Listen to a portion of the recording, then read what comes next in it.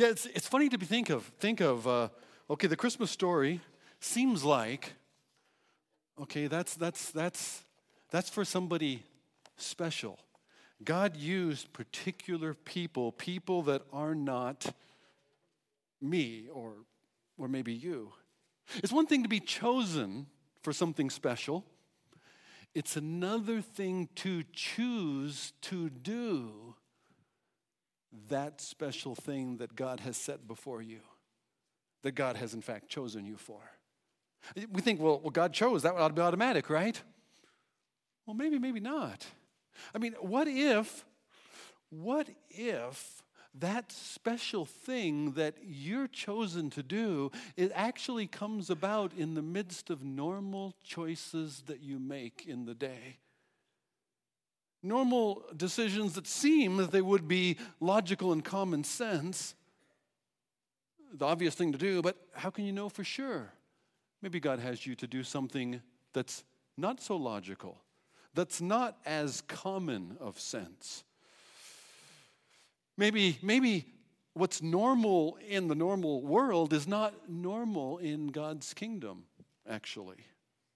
What if God's choice, God's choosing, God's direction, what he would have for you is actually different than what is normal?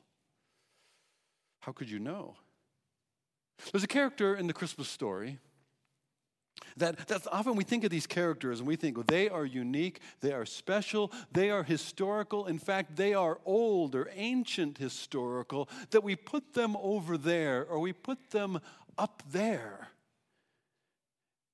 And what we miss in the story is those choices that were so life-changing and salvation-changing, earth-changing, that those choices that were made were actually very real day-to-day choices. Choices like every younger person wrestles with: who should I marry?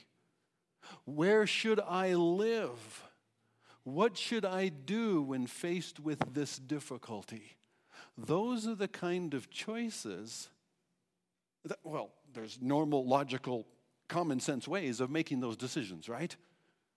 But what if God has chosen you for something, and the choice you make and those kind of choices are actually where that's something that God has chosen you for, that's where it's going to be lived out? How can you know what to do?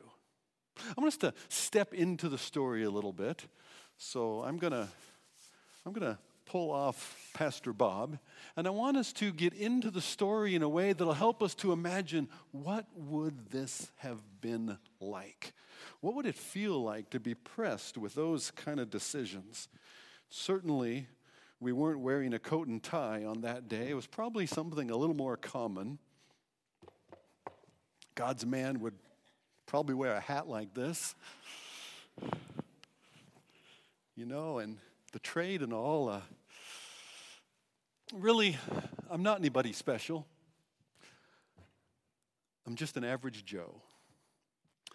Just getting by. I work with my hands. I have a skill. I'm a builder. You would think of maybe a carpenter, but I'm a builder. I work in construction. I live in a small town. I make a living. We're getting by. We're getting by in a world that runs by Roman rules. Well, not only Roman rules, but old Herod's ambitions as well. You could say that as a man of faith, I'm caught between two worlds, or two kings and two kingdoms. We live in this present kingdom, and it's not an easy place to live. It's not an easy place to work. People lie. People cheat. People shortcut on jobs. People will take advantage of others. The world is not an easy place to work, is it? And yet here we are. But someday God's king is going to come. And he's going to bring in justice and righteousness. He's going to bring in peace and prosperity. Then everything will be as it's supposed to be. You see, I'm a builder. But like Abraham, I look for a city that has real foundations. I'm looking for a city whose builder and maker is God himself. That's the kingdom that I'm looking for. That's not the kingdom that I'm living in yet. No, we still, while we wait for God's city, we still live under Rome. While we wait for God's king, we're still ruled by King Herod. And so I'm a man caught between two kings and two kingdoms. I'm trying to do the right thing as God says to do, but today's world often says differently. So how can I know? It's not always easy, as it should be, to know what it is that God would have me to do in the midst of this world. For instance, real life. I had a trade, I had a job, I had a skill, I've got good solid work. I'm working on a lot of construction projects just down the road a bit from Nazareth. There's this big city of Sepphoris that the Romans are making. It's just turning into a headquarters in the whole region. And there's all kinds of construction. There's plenty of work there to do. So I've got a good solid job. I had a girl. We were going to be married. I was going to marry Mary. I know that's confusing, Mary, and all of that, but we were going to get married. But then, I didn't really know what happened. But Mary all of a sudden takes off, and she has to go urgently and visit her cousin, her relative Elizabeth. And I don't know what's going on. What is she? Is she running? Is she hiding from something? Is she trying to get away from me? Well, apparently it seemed like maybe she was, because when she came back, she was expecting, preggers, a bun in the oven. And I don't know how this happened, but this much I knew, the child was not mine. My life, my plans, my dreams just took a dive into the dust. I was crushed. I didn't know what we were going to do. Everything that I was hoping for was gone. People are telling me that I needed to call Mary out. I needed to make an example of her. I needed to protect my own reputation in the midst of this scandal. I didn't want to make a spectacle of her. I didn't want to shame her. She was going to have enough to be dealing with. I didn't want to hurt her anymore. It seemed like the only thing I could do was to just kind of end the engagement by divorcing quietly, officially ending our engagement and just trying to move on with life, but not make a spectacle for her sake. What other option did I have? But just about the place when it seems like you're out of options and out of hope, that's when God seems to do something, isn't it? And that's what happened here. That night, I had a dream. I guess it was a dream. And in my dream, there was this angel, and this angel is speaking to me, and he says he's the messenger from God, and he's telling me not to be afraid to take Mary as my wife, that which is conceived in her is of the Holy Spirit, that she is going to bear a son, and I'm to call his name Jesus. Yahweh is salvation, for he will save his people from their sins. Wow. Okay. That's a lot to take in, just for a construction guy, Really? How could I know that this was even so? I mean, is this a vision from God, or is just my dream in my head? How can I know what to do with this? It wasn't like a normal dream. You know how when you wake up and it first seems so real, but then when you're awake a little longer, it gets fuzzier and you can't quite. No, this wasn't like that. It's like the longer I was awake, the clearer it came. And yet, had God ever said anything like this before? Because see, somebody told me once, when God is speaking to you, he always agrees with what he's already said. Has God ever said anything like this before? As I thought about it, well, yeah, he had. In fact, being from the line of David, it was a story that I knew about because it was a story that was addressed to us. In Isaiah, in chapter 7, Isaiah is confronting this young, unbelieving, faithless king Ahaz, who's in a desperate situation, but he's trying to make his own plan to save himself. And because he refuses to believe God, he refuses even to give God a chance to show him that he can trust him, then Isaiah says, this is a sign not only for Ahaz and his cohorts, but for the whole house of David to know when God's righteous son of David has finally arrived to take the throne. This is the sign. The virgin shall be with child and bear a son, and he will be called God with us. Okay. Well, that sounds like what the angel told me and what the angel had also told Mary. So now I knew what to do. Now I could take Mary as my wife, that God had chosen us. That God was going to take we too, descendants of David, and we're going to raise the child whom David himself called my Lord. He will save his people. We are his people, and yet we raise him. Look what God has chosen us for. So I know what to do. I took Mary as my wife, just as God, through his messenger, had said. And though she was my wife, we waited to completely come together to consummate our marriage because God had said, the virgin will bear a son. Now, I may not be the sharpest tool in the toolbox, but I know this much. I'm not going to put myself in the way of what God has said he's going to do. So, we were pretty excited. I mean, we weren't just, we're going to have a baby excited. We were, God's Messiah is coming. The Savior is coming. God's kingdom is at hand kind of excited. Don't you guys get it? The kingdom of God is at hand. Wow, and he's using us right in the middle of it. It's easy to miss that. And yet in the midst of that, we're still in Rome's kingdom. And they came down with another grand idea. I don't know what Caesar was thinking. Maybe it was, Herod's getting kind of old. Pretty soon Herod's going to go, and we're going to have to sort out what we're going to do with Herod's kingdom. And so the emperor mandates a census. Everybody's going to be counted. Everybody needs to register in whatever town, city that they are going to be officially from. Apparently, they want to know what the taxing potential of the population in every area is going to be for. What can Rome expect? And so, that puts a choice before us.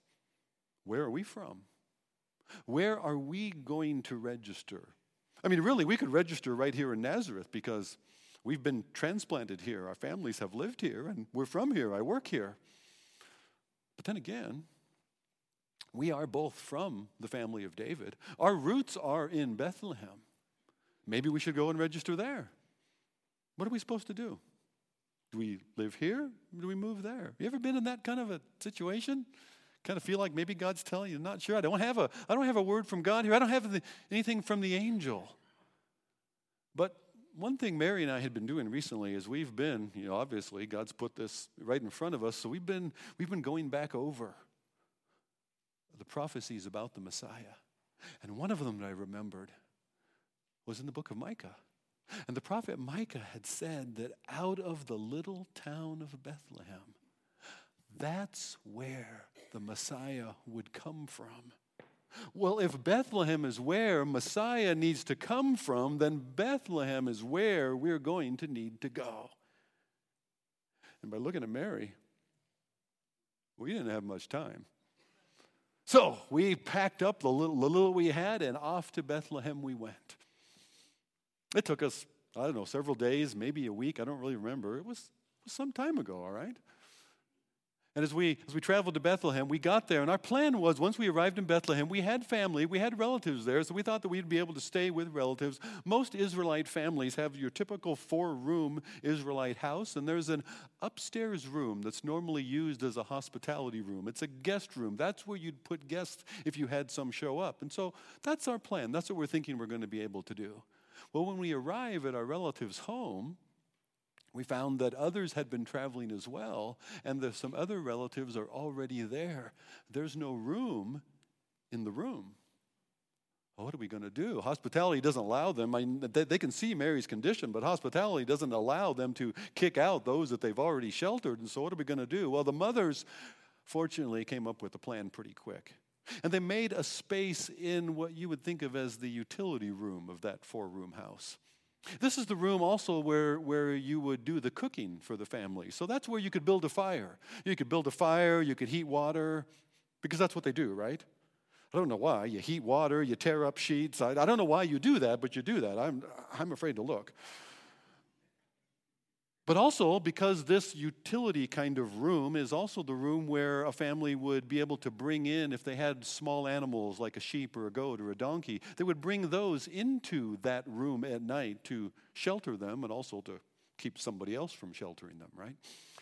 And so an animal could be brought in there at night, and because of that, then there's a little manger over here against the wall. Well, that's going to come in handy. So there we are in Bethlehem, and we've gotten settled in, and that very night, the child, God's Son, is born. And it just got more exciting from there. After the birth, we kept getting these unexpected visitors. First of all, there were these shepherds, right? These shepherds come in, and they're looking a little rough and raggedy, but not very sleepy at all. They come in and they're so excited. They say that angels had come and spoke to them and sung to them and told them that unto them was born in the city of David there in Bethlehem a Savior who is Christ the Lord, that this was good news for everybody. And here they were. They had to come and see it for themselves. And once they came and saw, then they had to go and tell. And so, other people were streaming by as well. Probably the most noteworthy guests of all were when the Magi showed up. These are kind of royal scholars from the East. Think Persia and Babylon. And they come, and when they arrive, they tell us that they saw his star all the way in the east. They saw a star just as the prophets had said, and so they had come to worship him. And so they brought gifts with them. They brought gold and frankincense and myrrh. These bottles of ointments, they were amazing. I mean, one of these little bottles could be sold for like 300 denarii, a year's wages. We didn't know what to do with those. It seemed like awfully expensive for just anointing a baby, so we would save those for something more important. But the gold that they brought, well, cash is always good. And we didn't know how soon that was going to be needed. It was just after the Magi left that, again, I had a dream. And there's an angel in the dream. And the angel says, get up immediately and go to Egypt, because Herod is going to be searching for the child. He's going to seek to destroy it. And so, thinking, okay, get up and go to Egypt. But Egypt? Now, we knew our history. God had brought us out of Egypt. God had brought us out of bondage in Egypt into new life in this land. And so to stay in this land, our inheritance, trusting God, always seemed the thing that we should do. And now God's telling us to go to Egypt. That seemed to be a reversal of God's Passover, of God's deliverance. But then as I thought about Passover, I realized that when God spoke about Passover in one of the prophets in Hosea, he said, out of Egypt I called my son. Oh. Well, he's talking about Israel, though, that Israel was his son. And yet now he has sent his own son. And he has sent his own son for Israel. And even to be for Israel what we could never been able to be for ourselves. And so just as Israel was called as God's son out of Egypt, so God would call his own son out of Egypt. Maybe, I don't know, maybe God's going to take his own son through the waters of the Jordan as well. We'll have to see how that goes. But I don't always understand what God is doing, but his scripture reminded me that what God is doing is bigger than what I can see in the moment. And I'm going to have to trust him. And if his word says, out of Egypt I call my son, then we're going to take his son and go to Egypt as he has said, because out of Egypt then he will call us. And so we're there in Egypt for a while. And after a few years, Herod has died. Things have restabilized under the rulership of, for now, well, his kingdom's been split up among 3 different rulers. One of them, around the Jerusalem area, is his son Archelaus. An angel comes to me in a dream, and the angel says, arise and return to the land of Israel, for those who sought the child's life have died. Okay. Well, that would be one of Herod's other sons and Herod himself, and so I guess we go back to Israel. But he didn't say where. Are we supposed to go back to Bethlehem? I mean, that would make sense, right? Because Messiah comes from Bethlehem. And that's why God brought us there the first time. So do we keep doing what God showed us before? Or is there something different?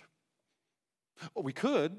Now, thinking about Bethlehem, it's a little scary because, I mean, if we return to Bethlehem, there's going to be a lot of excitement. People will remember us. People will remember what was said about this child. There are still those shepherds who heard from those angels, and there could be a big deal. There could be a lot of noise, and we're thinking low-key is better. There are still Herods around. I mean, they make too much of a fuss, and Archelaus' spies are going to hear. Word's going to get back to him, and who knows, maybe Archelaus, who now rules as king in Jerusalem, maybe he's going to be as paranoid and as brutal as his father Herod was. So we're concerned about returning to Bethlehem. Maybe we should go to Nazareth. We had roots there. We had a place there we could go back to as well. But God had brought us from Nazareth to Bethlehem. And yet, as we thought about it, like I said, Mary and I had been in scriptures about Messiah. Because here we are supposed to raise God's son. Hopefully there's something in this book that tells us how. And I thought about it. The prophets did say that God's son, the Messiah, was going to be despised by men. He would be mocked and scorned. He would not be recognized for who he really was.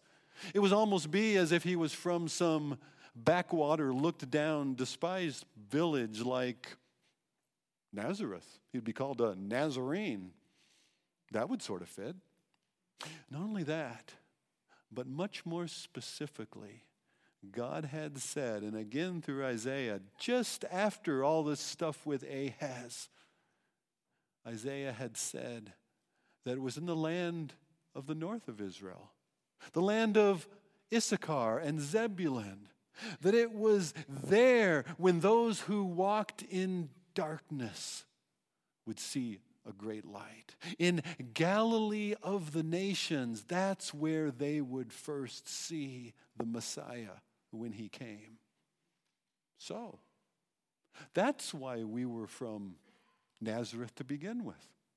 Isn't it interesting how God has moved in history, and God placed us there, and then God moves us to Bethlehem, and God moves us to Egypt, and all of these choices that we're making along the way, all of them line up with what God has said in his word, so that we return to Galilee with the Son of God, the light of the world, the light of the nations, so that he would be seen in Galilee.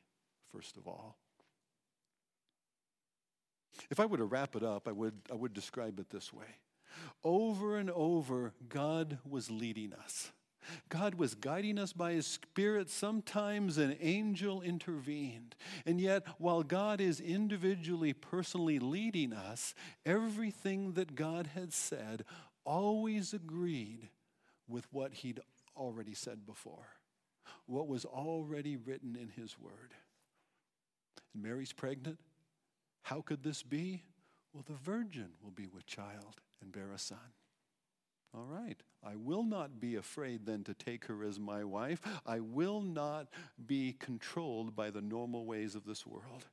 What to do when Rome tells us to register and an angel doesn't tell us exactly where to go? Well, again, some things you can study out for yourself. Some things you don't need an angel to tell you. You can just read God's word and see how you can walk in the middle of God's will. Off to Bethlehem we went.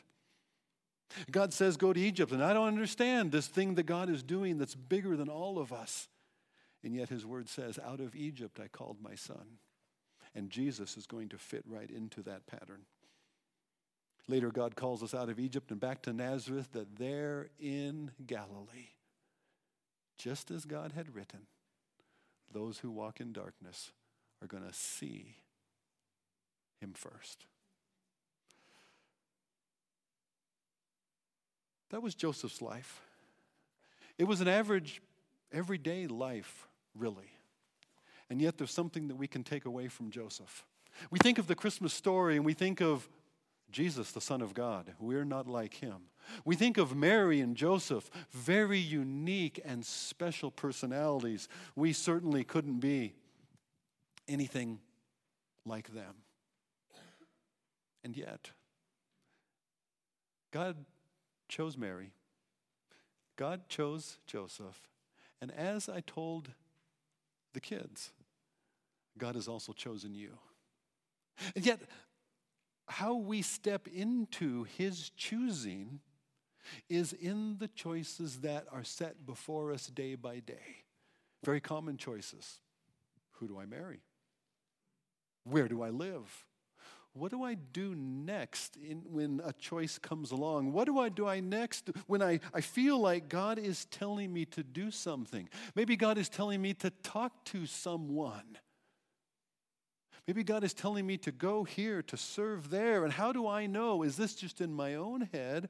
Or is this something the Spirit of the living God is actually directing me because he has chosen me and he has chosen you? How can you know for sure? Whenever God speaks, he always agrees with what he's already said. And so, is that which God seems to be provoking you in his spirit, by his Spirit in your spirit, does that agree with what God has said in his word? Well, how are we going to know? That's why we read it. That's why we need to live there and feed our souls there, because there God will speak to us, and we can be willing to choose to do what God says instead of being driven by fear and what others say. And I can know for sure God's Spirit. I can be sure of his leading because his leading agrees with God's word. And I cannot ever convince myself, I dare not ever convince myself that I can always go ahead and do this because I just feel like this would be okay with God if it's not okay with what God has said in his word. Like Joseph, you and I need to and get to choose between two kingdoms. We live in the present kingdom, but we live for and we look toward his coming kingdom. And that's where we're going to invest ourselves. Like Joseph, we may feel torn between the two, but our joy will come. We'll not find it yet. Our fullest joy will come. Joy to the world will come when his kingdom comes. Until then, we can lean into it. We can step toward it. This Christmas story is about Jesus. It's about a woman, Mary. It's about a man, Joseph. Real, everyday people who chose to believe what God's messenger had said and what God's written word promised. You could listen to God's Spirit. Maybe this morning the Spirit is prompting you to believe what the written word has told you, that God has given his Son to be the Savior of the world and his Savior for you. That God's forgiveness is right there, held out for you, and the Spirit is saying, won't you believe it? Won't you trust me? And it agrees with God's word that says that God so loved you that he gave his only begotten Son, that whoever believes in him will not perish, but would have his everlasting life, that's the life that God wants to give and that you can live in already toward his coming kingdom. It's as simple as this. Will you believe God in his Spirit's prompting that agrees with what his word has promised concerning his Son Jesus, given and coming for you? Let's pray. Father, that is our heart's desire.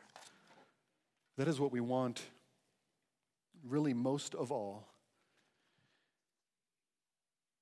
is that for everyone here who's come to worship in anticipation of Christmas would be able to worship and rejoice in anticipation of your Son's coming kingdom because they're ready.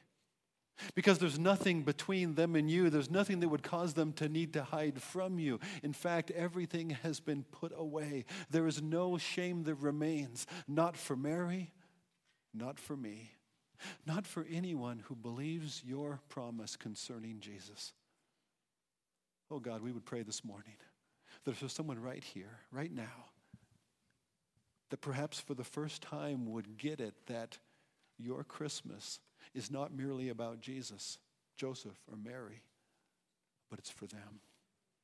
For them to know that you love them and gave your Son for them. And Lord, for all of us, that we would know that like Mary, like Joseph, we have been chosen by you.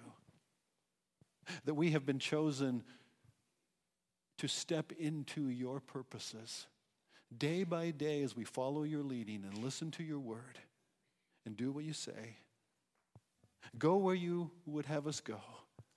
Even give what you would have us to give. Father, use any of this for your glory and for Jesus our Savior, that we in telling him would bring even today joy to this world. It's in Jesus' name we pray.